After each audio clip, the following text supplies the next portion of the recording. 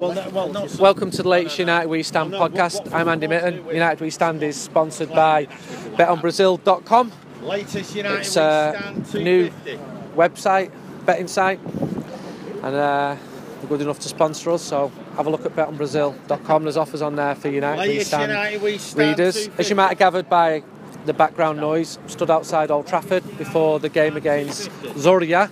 I don't know how to pronounce it. I'm going to try and learn tonight how to pronounce it. It's spitting with rain. The sun is setting behind the Stretford end at Old Trafford. I've got a few good United fans with me. Peter Bolton, you were on the podcast in Beijing, and what happened after Beijing? Because United's game against City was postponed. You'd bought a ticket for the match. You'd spent a lot of money travelling to Beijing, and that's the way we left it with you. Yeah, that's about what happened. Eventually, they credited us. There was 8 in our party. They credited us with the 80 odd quid a ticket, which I'd paid out. So very nice of them to credit them. And today they've also offered me or each person in there 2 free tickets to the next game at Old Trafford. United versus Feyenoord. So when you say they, this is the club. The club they're giving them £80 ticket price back. Yeah, that's a ridiculous price for a ticket. It's a ridiculous price for a ticket. But they've come through and said 2 complimentary tickets for Feyenoord at home. Yeah, by way of like, we know you wait to Beijing. Yeah, they can't do anything else because it was a holiday, so they've compensated us like that, just giving us a couple of free tickets for the next round of the UEFA. I'd rather it be 2 tickets for Liverpool and Chelsea away, but I don't think they'd do that. You were quite optimistic about United at the start of the season when I spoke to you.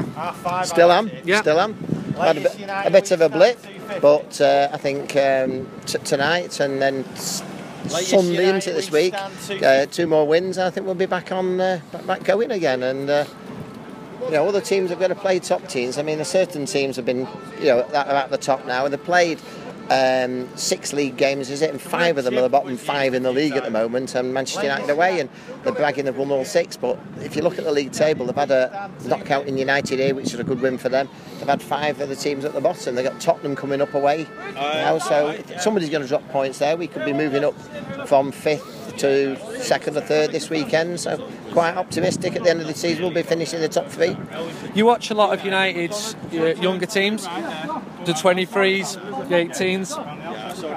What has been your assessment of the way they've played so far this season? Is there any players who someone should watch out for who maybe doesn't watch the number of games that you do? Well, Gomez in the he was only 15, about 16 turned during this season. I think it was in August or September, so he's very young. But at the moment we've got an under 23s with a fantastic defence and no forwards, and we've got an under 18 with fantastic forwards. We've got 4 or 5 great forwards and no defence. So I know there's a big age gap, but if you could combine the best of the under 23s defence and the best of the under 18s attack, we'd have a corker of a team. We've got forwards in the under 18s that know how to score goals, whereas I don't think we've got 1 forward in the under 23s. I don't know why we don't play Schweinsteiger or Memphis. We allowed overage players, and what the midfield could learn from a Schweinsteiger or a Memphis up front, or an Ashley Young who's not getting games, or whoever's fit, put a couple of them in, it'd help them, I'm sure, but I'm not picking it. We put a bit of insight in the latest United We Stand about Angel Gomez. He's very, very highly rated. Maybe one reason the 23s don't have a striker is because the coaches had planned it to be Marcus Rashford. Yes. Seriously. Oh, yeah, well, it probably is. They planned for him to play this season for the 23 or 21s. 21s or 23s. He's Yeah. Unfortunately for them, but fortunately for us, he's come on. Totally agree. And people say, did you see him much in the reserves 21s? Well, they can say no, because he didn't play for the reserves of the 21s, straight from the 18s straight to the first team, really. And he only really got his thing in the first team because of circumstances, i.e. injuries, and we'd sent a couple out on loan, and he just got his thing and took it. Because Van Gaal wasn't watching him. He wasn't paying enough attention to the youth setup, because his priority was the first team, which is understandable as well. and then he had to come to him in emergency. You watch a lot of football. Can you tell us 26 things we didn't know about tonight's opponent, Zorya? I can't even tell you one thing. I don't even know where they're from, because I know I'm going to Odessa, which is their third choice ground, because the first choice ground's in the war zone. The second choice ground's not up to UEFA, the one they play in the league, and now we're going to Odessa. And I know nothing about Odessa, except I might know a bit more when I come back in December. I know a bit about it. I went to Ukraine a couple of years ago, and to the very famous port along the Black Sea coast from Odessa, which is so famous that I've forgotten the name of it, and it's actually doing me head in. And Yalta, there was a famous Second World War treaty signed there with Stalin and Churchill and Roosevelt. Jesus, people are going to be laughing at me now. I've been there, and it's on the Black Sea, and it's a port, and it's very nice, and it's further along from Odessa. But anyway, Odessa's supposed to be very nice.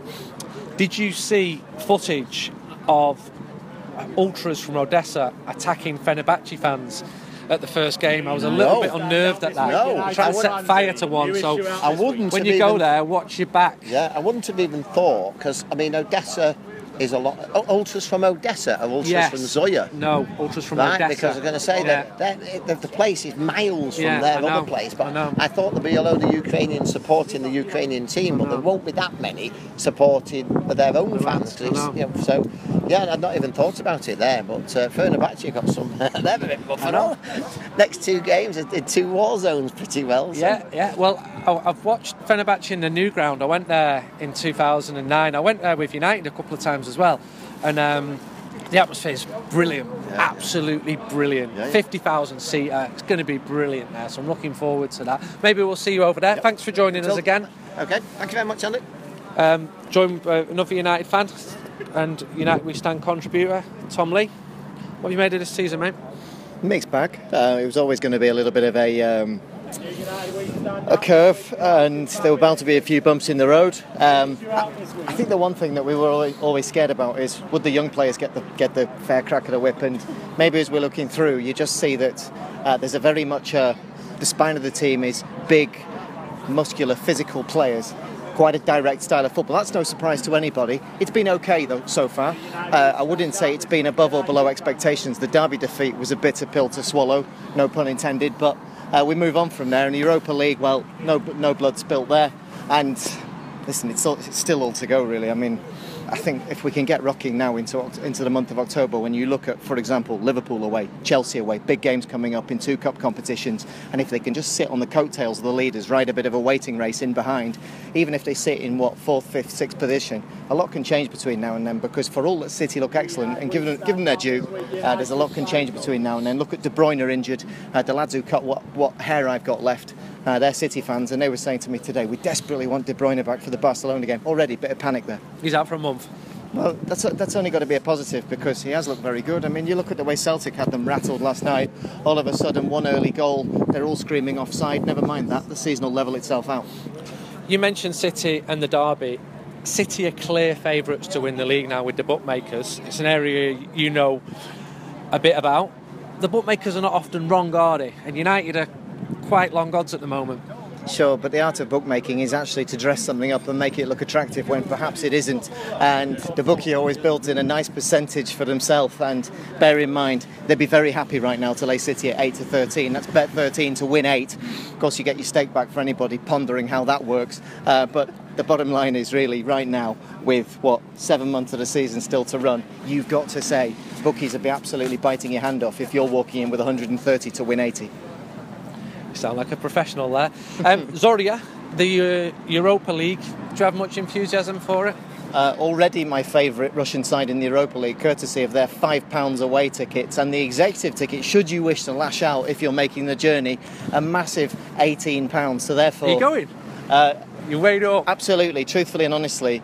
The ambition to go to a new ground, high. The ambition to have a £5 away ticket, or equivalent in rubles, high. The sense and sensibility of attending 17 days before Christmas a game in a rebel-occupied war zone, mildly less enthusiastic, I think it's fair to say. I'm thinking of going from Moldova. Well, I've not told my wife any of this. Professional football journalist and world-renowned traveller. That's my excuse, is that I'm going for work, but there's an area called Sinatra. No, not Frank Sinatra. To the east of Moldova, where it's not recognised by any government, and it's sort of rebel-held as well. So maybe I'm not being fair to my daughters if I get kidnapped and on the Moldova-Ukraine border. Yeah, nonetheless, the United We Stand readers expect nothing less than their editor, story, wouldn't it? Their leader, to be there. It'd be a great story. Got kidnapped for a year, writing about it. Absolutely no problem. No, I think joking aside, Istanbul looks very attractive, as you know great well. City, great city. Went well. I didn't think that the first time I went there and got locked up, but I've been many times since, and I think it's a fantastic city. Well, you've just got to use your head. You can't act up there. If you're in Taksim Square and you're bringing it on top and you're being very sort of drunken and in a massive group, you're going to attract negative attention. I think the actual reality of that situation is, for example, when we were there the last time I went to Istanbul with United was 2004, and we found that even actually inside the Blue Mosque, the famous Blue Mosque, people are actually cruising up to you saying, "Can I give you a little bit of information?" You try and sidle away. They give you a couple of really innocuous facts, and then the hand comes out. And if you decline that unique opportunity to send a few Turkish lira in the bulky fella's direction, all of a sudden a few mild to medium threats come out, as well as the local hospitality. So all the time you have to have eyes in the back of your head, I think. Thanks for your time. I'm going to carry on. Meet Stu Edwards. Stu, selling United We Stand. Go on and away with United. What have you made of the season so far? Pretty mixed, to state the obvious. Obviously a mix, certainly last 2 or 3 weeks with the 3 defeats on the bounce. Bit disappointed with the fringe players, for want of a better phrase, who have had the opportunity, obviously away at Feyenoord and more recently in Northampton, and I'm pretty sure a lot of those will probably be featuring in the starting 11 tonight as well. So I think they need to kick on and show a bit more, passion, I suppose, and a bit more determination about trying to get into the main starting 11, or certainly on the bench. Very interesting, obviously, about Wayne was put on the bench last week. There's a few injuries knocking around, but like I said, overall it's been pretty mixed. No one's really stamped the position down for me. I know it's very early, we're only sort of 2 months into the season, so I think the next 2 months are very important. Fergie used to say, didn't he, you know where you are around Christmas time and how your team are playing, so it's going to be interesting tonight, especially because I'm pretty sure, including myself, many others and probably most of the players know very little about this team. Thanks for your time. We've got a Ukrainian here. You're a Ukrainian. Tell us a bit about Zorya. Latest United We Stand. Don't know much about him, to be honest. Just are you Ukrainian?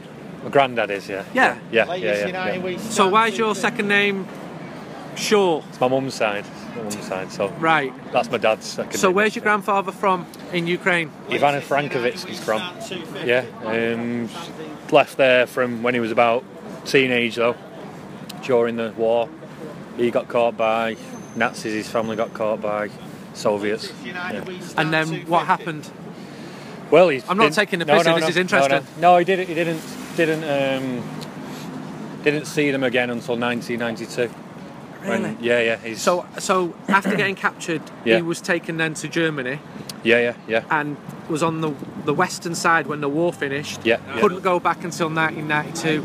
Yeah. Post Perestroika and Glasnost when. Yeah. Wow. And then that's really interesting. It was dangerous for him to go to the Soviet Union then. After that, so then he. It's not the reason there's a war, is there? No. Anybody that was on the west side, after the war. There's a car going past there with a very loud exhaust. Is obviously very impressive. KGB. That his exhaust is so loud. Yeah. Latest United We Stand 250. Bert Troutman, the old City goalkeeper. Yeah. He was captured in Ukraine. Yeah. By the partisans. And then he was captured by the Americans on the Western Front. He escaped from both. And then he was captured by the British, and he didn't escape from there. And he was interned in a concentration camp. Sorry, a prisoner of war camp in Haydock. Yeah. One of the most interesting men I've ever interviewed, Bert Troutman, even though he was he was a blue. So, have you been to Ukraine? Is there a strong link? There is a strong link, yeah. I mean, my mum... Is there a Ukrainian community in Manchester? Oh, yeah, there's a massive one, yeah. Tell me about it. I know nothing about it. I know about the Cypriots, I know about the Greeks. And things like that, they all go Ukrainian clubs and things like that. And there's one in Cheetah Mill. Yeah? Yeah, have quite a big there? one. Yeah, there's one in Middleton as well. Well, he was. That's closed down now. And what do you do when you go? Just sing Ukrainian songs? Years ago now. They try and teach you the language and that sort of Can stuff. you speak it? Nobody cares, no. Just go outside and play football, yeah. Yeah. But fair play to him for trying to keep the history going. Oh, yeah, it's massive. But not to you for turning your back on it. No, there's a church there in Cheetham Hill as well, a Ukrainian church. So, Right. Can you speak any Ukrainian? No. Have you got any away game? No, I'm not, no. I was going to, but... And then you saw footage of Fenerbahce fans getting set alight. Just the flight times, it's a bastard to get to. It's very, very hard. I'd to go to Gatwick for 2 in the morning and I just can't. I go, try and get on another one after Christmas instead. Do you know anything about Zorya Luhansk? I know that the place where they're playing the home games at the moment is not where they're from. It's a very far east Ukraine, isn't it? It's in Russian-held territory at the moment. People's Republic of Ukraine or something own it, don't they, at the moment? So, yeah, I know they're not from where they are, and it's very war-torn where they're from. Just before I come back and ask you about the Europa League, I'm just going to ask Steve Armstrong, just a quick question. You're well known to people listening. I'm only going to ask you one... I'm from Moss and I've seen far worse than his granddad. I'm only going to ask you one question. You're having a cameo in this podcast, nothing more. Did your passport office really refuse your passport because you look too angry in your picture? Yes, is the answer to that question, yeah. I've just shown you the picture of it. And I can believe it, but I think the listeners deserve to know this. So you've gone to get your new passport and they've said, you look too angry, we're not giving you a passport. I've had to go for one of them fast-track ones because I've got a work gig coming up where I need my passport, so I can't post it off and risk it not turning up. So I had the snap thing and sat in one of them little booths. And it was one of them, but it says "do not smile." So I tried my hardest not to smile. Didn't smile. I did well, didn't I? So yeah. So anyway, I'm sat there. You look like you're menacing the fucking machine. Yeah.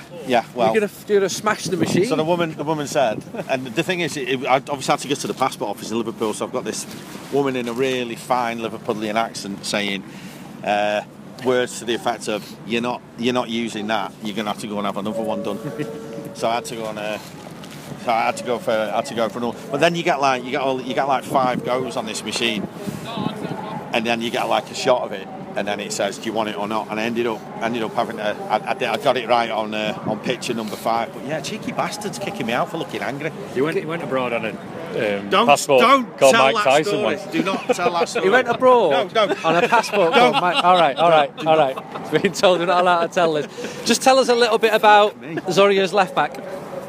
I'm quite certain that he's never been thrown out of a passport office for looking angry. Put it that way.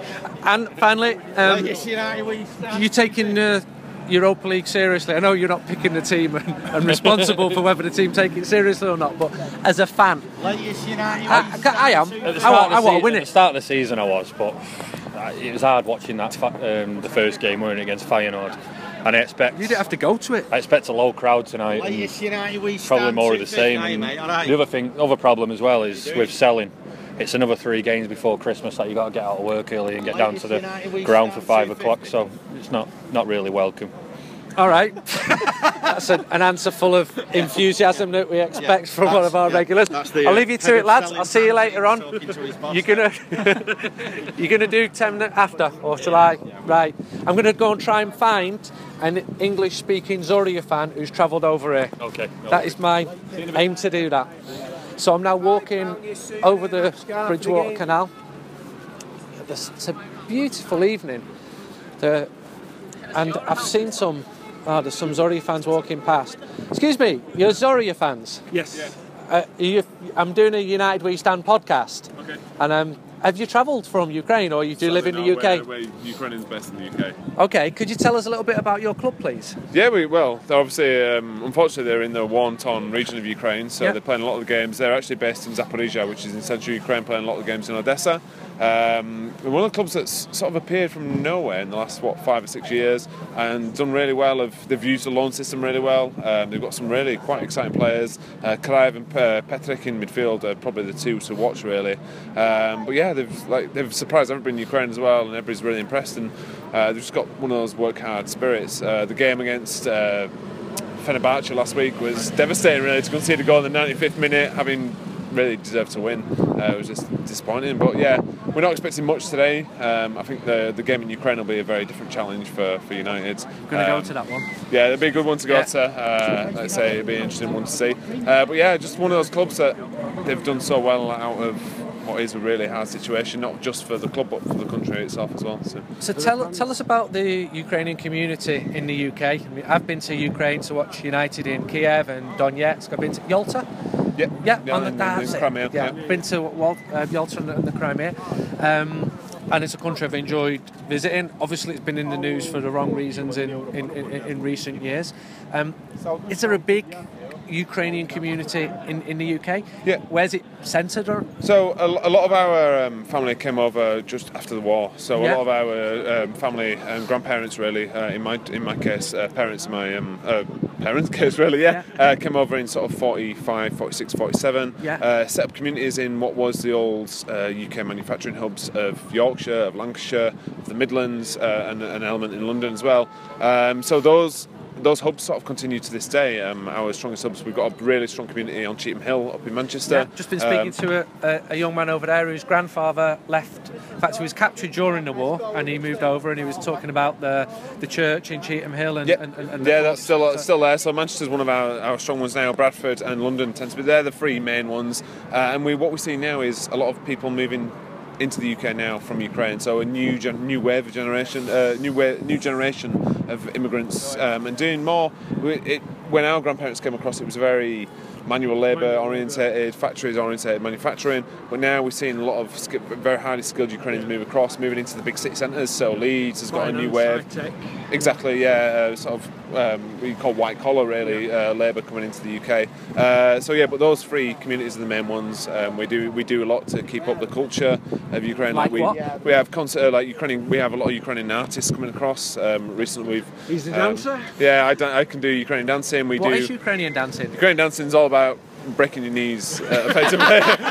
So getting down, kicking legs, and stuff like that. So I'm actually having a cheeky night off tonight from a performance of Fiddle on the Roof, which features some of the Ukrainian dancing. But yeah, it is knee-breaking work. But we do, stuff like that. So we do a lot of cultural stuff, support our culture. We do Ukrainian Beer Festival in Bradford. Manchester's really good at getting some Ukrainian bands across, some like modern Ukrainian bands across. And yeah, we keep it going as much as we can. Did you visit Ukraine? Yeah, I was in Ukraine just a month ago for 25 years of independence. So obviously after the break up the Soviet Union, Ukraine announced its independence. So I was there for that. So towards Kiev, the capital.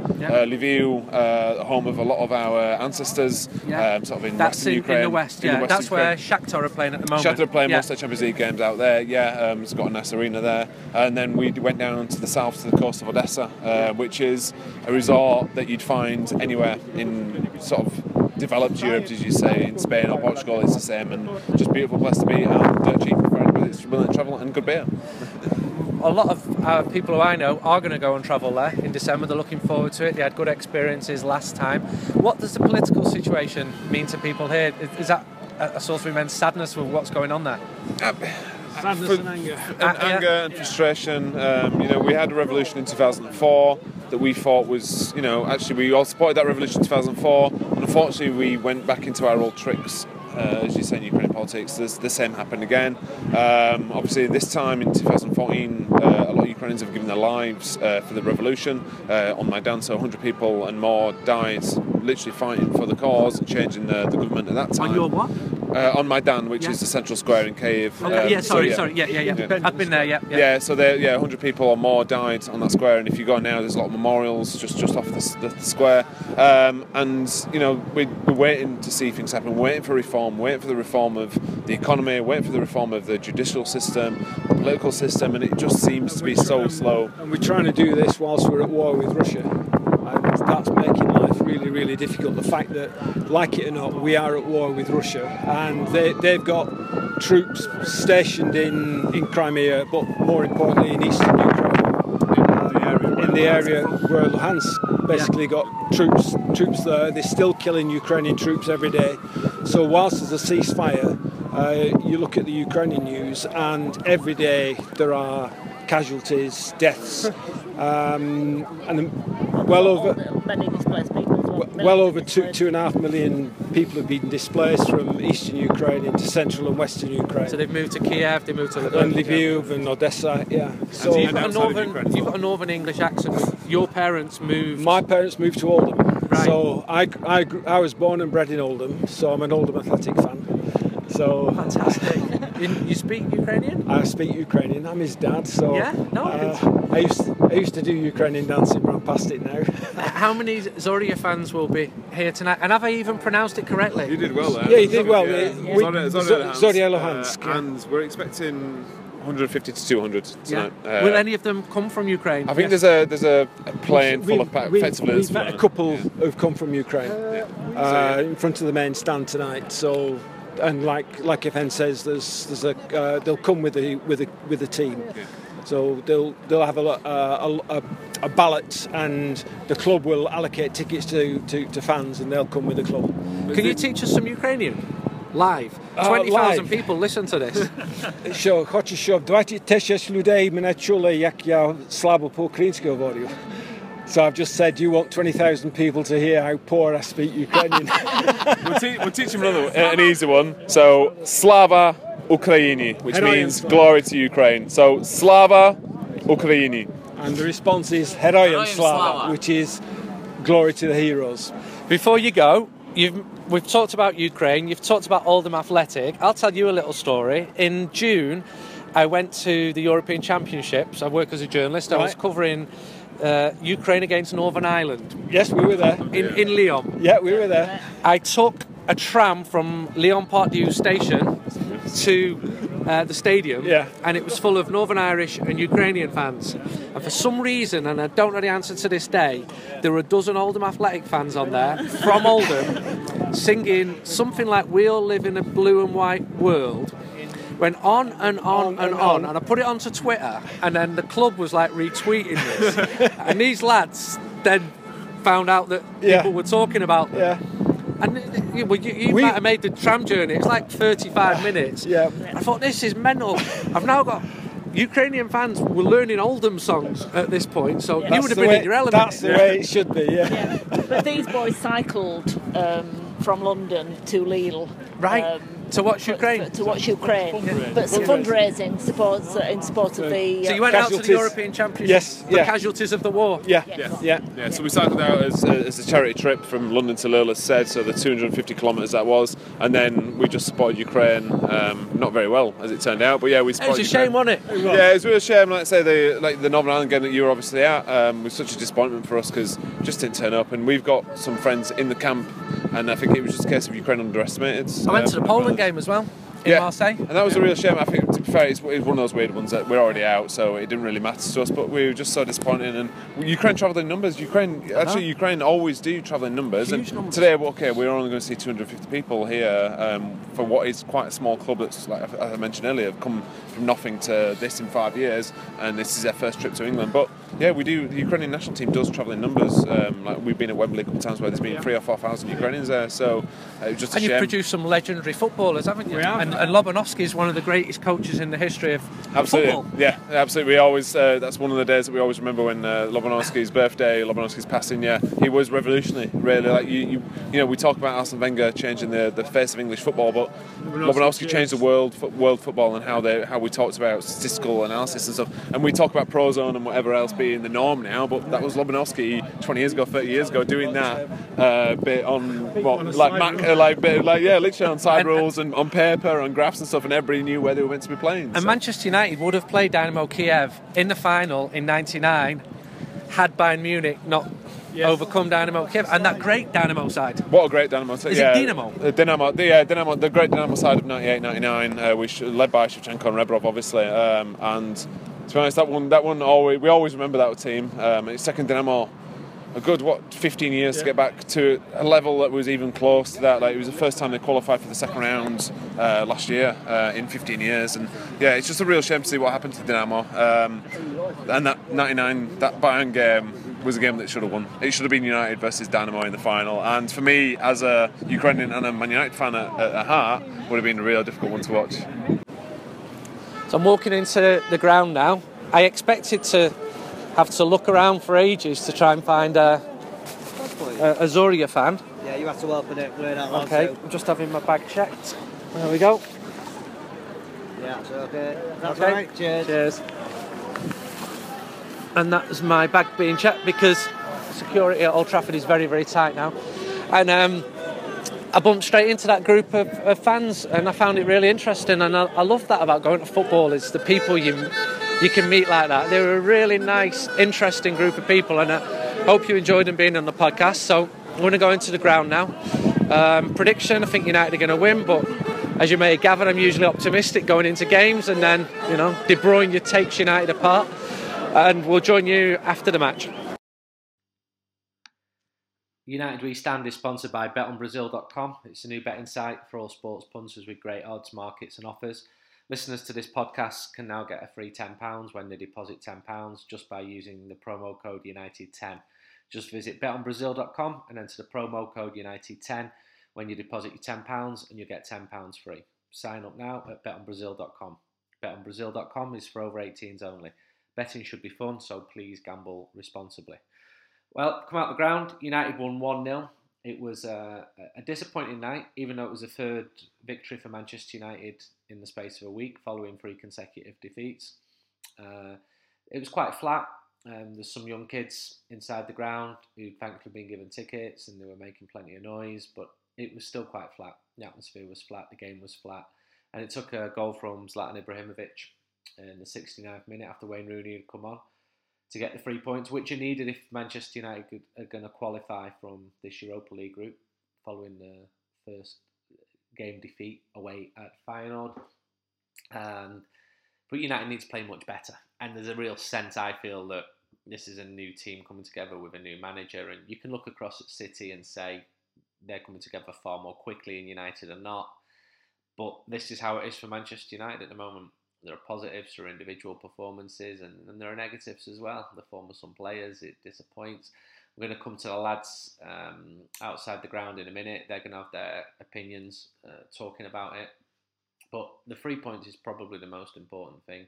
And the next games are more difficult. I think Fenerbahce comes in between away games at Liverpool and Chelsea. So it's a tough competition, but United have got the squad big enough to compete for it. I don't see any excuses there. I think United should try and win it as well.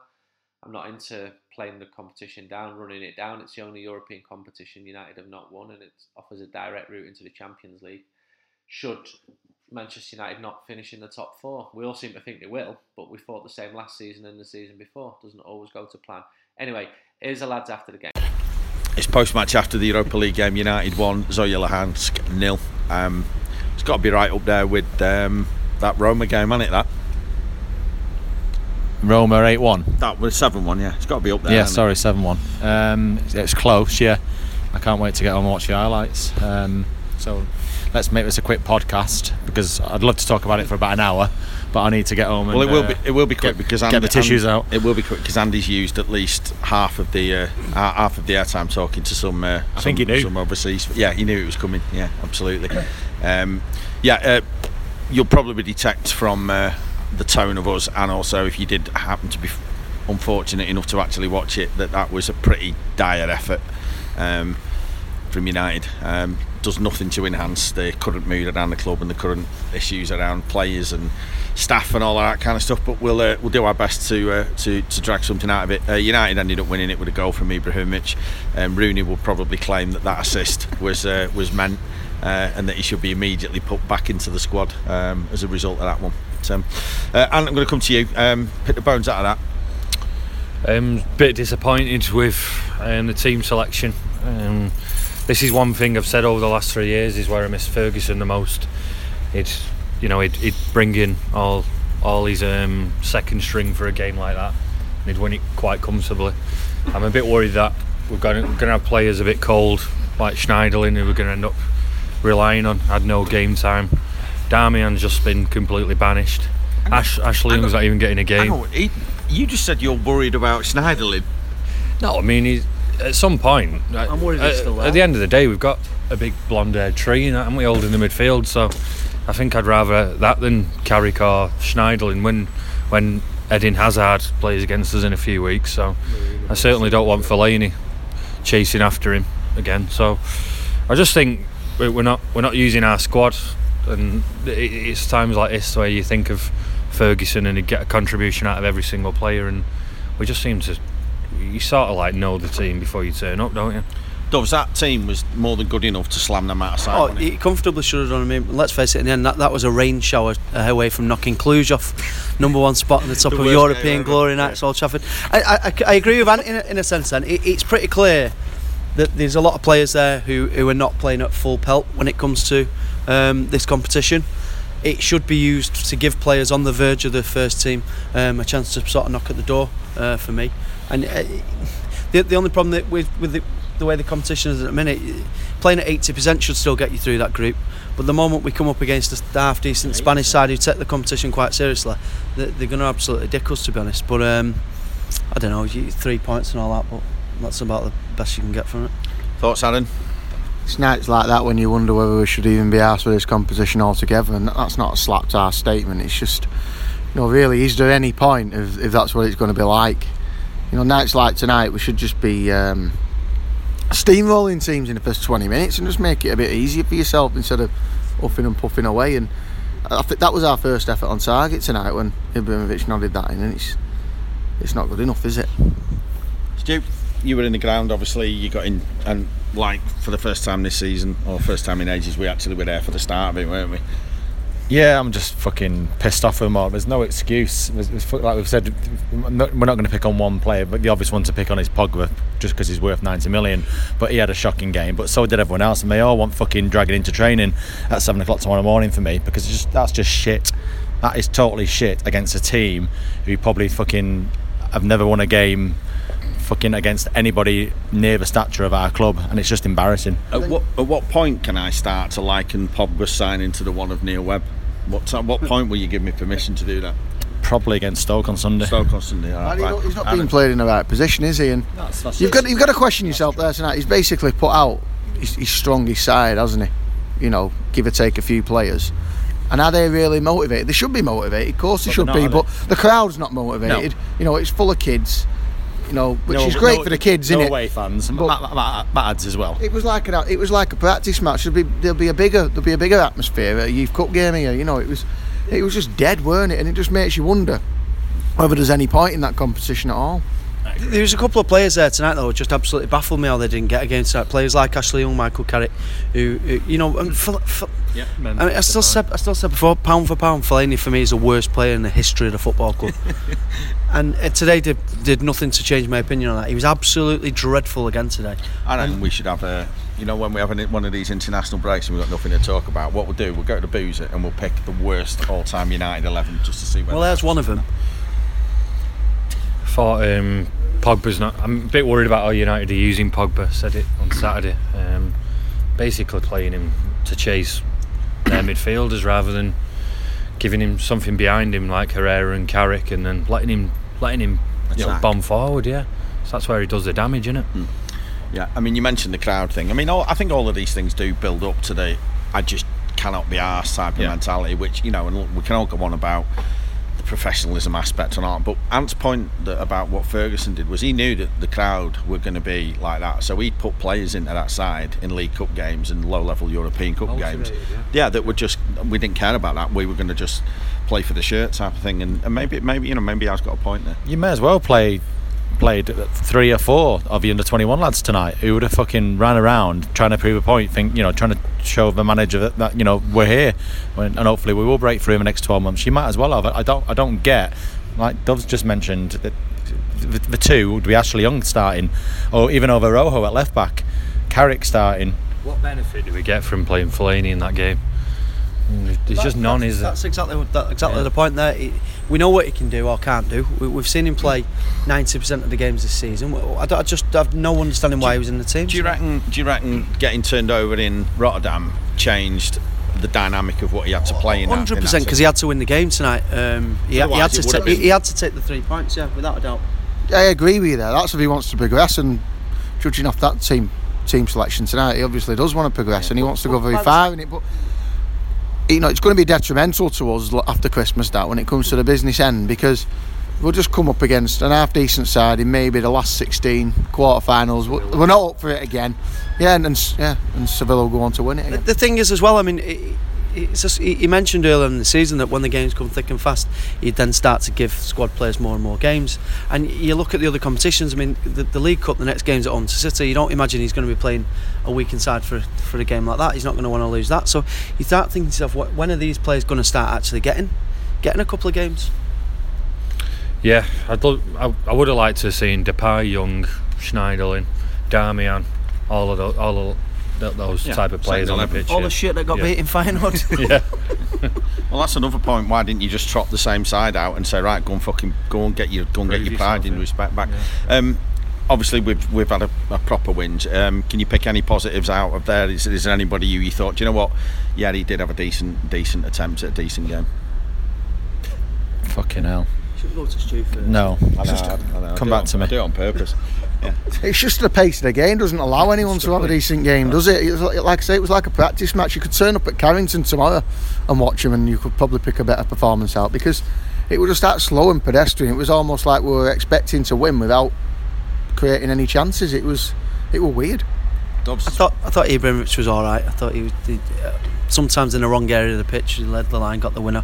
I thought Baye at the back was solid enough, but other than that, it's hard to find a player who was more than a 5, 6 out of 10. It was just one of those sort of games. Yeah, it was pretty dire, wasn't it? Anyone stick out for you, man? No, nobody. Yeah, no me either. Yeah. Anyone get what the crowd was? I didn't hear them announce it, which usually means they're going to fudge it. I like it was late 50s, 60,000, I reckon, maybe late. What do you reckon? 60, I reckon. Yeah. Yeah, about 50. Yeah, they had about 24, didn't they? Yeah. I counted them. I was at board 42.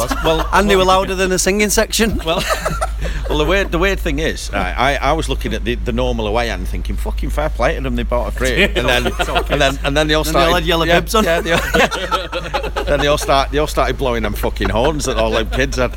That was, I mean, forgetting the performance and everything else, that was the worst thing about tonight. Them kids. I mean, I'm all for kids. Being in the ground, right? But them fucking air-ons are just. Can even cope with a half-time countdown. Just not them air-ons. Did you? We did, didn't they? As well. Yeah, there was a half-time countdown and air horns. Fucking grim. Yeah. So it's a great £21 spent tonight. You know, I bet the shops are clean out of Skittles tonight, aren't they? Yeah, fucking little bastards. Let's have a quick 2 more. Obviously Stoke, which is another midday after the Thursday night game. Quick 2 minutes on Stoke. What are you expecting? Obviously the likes of Herrera and Blind will be back in, won't they? I do. I think we'll beat them comfortably. Yeah, I've watched Stoke a couple of times this season, and I think the only creativity they have is Shaqiri, and he's injured in it, so I really don't see him troubling us. Yeah, they're obviously struggling a little bit, Stoke. Are they bottom of the league at the minute, I think? Again, fucking Zorya hands could just cause a few problems. So. I don't know. They seem to have lost their identity a bit, Stoke, don't they, of what you've been used to over the last couple of years. And suddenly they've got a few nice little footballers in the pitch, but we lost that ability to sort of win ugly. But I hate these sort of games, though, when the stats all point in the direction of United, and it just seems of like a Stoke's first win of the season kind of thing. But it does build up to a bit of that, does it? Aaron, what are you expecting? Sort of similar team that beat Leicester? Yeah, I'm expecting a similar team, and I want a dissimilar performance to tonight. I think on your own games against sides like Stoke, you just need to be rattling at them, don't you, from the first minute, and get a goal in the first 15-20 minutes, and then they've got to come out, because the longer it builds up, the more difficult it gets. And the way we're playing at the minute, there's not really much interplay, is there? And it's looking like I've lost my fucking way. Stu, last word to Stu. United should bury Stoke at the weekend, shouldn't they? Should be in the operative word, but noon kick-off and all that always spanners it a bit, doesn't it? I've got fucking reservations about it, if I'm being honest. If we play like we did first 40 minutes whatever against Leicester, then it shouldn't be a problem, but probably fucking end up 1 each or something. Yeah, oh well. Right, well. You probably season will. All over again, this, isn't it? Yeah, it's starting to head back that way. Yeah, absolutely. Listen, fuck a phone now. Yeah, we're going to go now. Andy's got Andy interviewed loads of people, so we've just had enough, and we can't be bothered doing anymore. And plus, I'm up early because I want to get down to the shop and buy a Telegraph immediately to read what Mark Hughes has been up to. So, the fucking blue bastard. Right, lads, I can't even see where you all are because the lights have gone out in our studio. So I'm just going to say thanks for coming on and sparing us some time post-match. Sweet dreams. Yeah, indeed. We'll be back on the podcast after the game against Stoke on Sunday. But till then, cheers.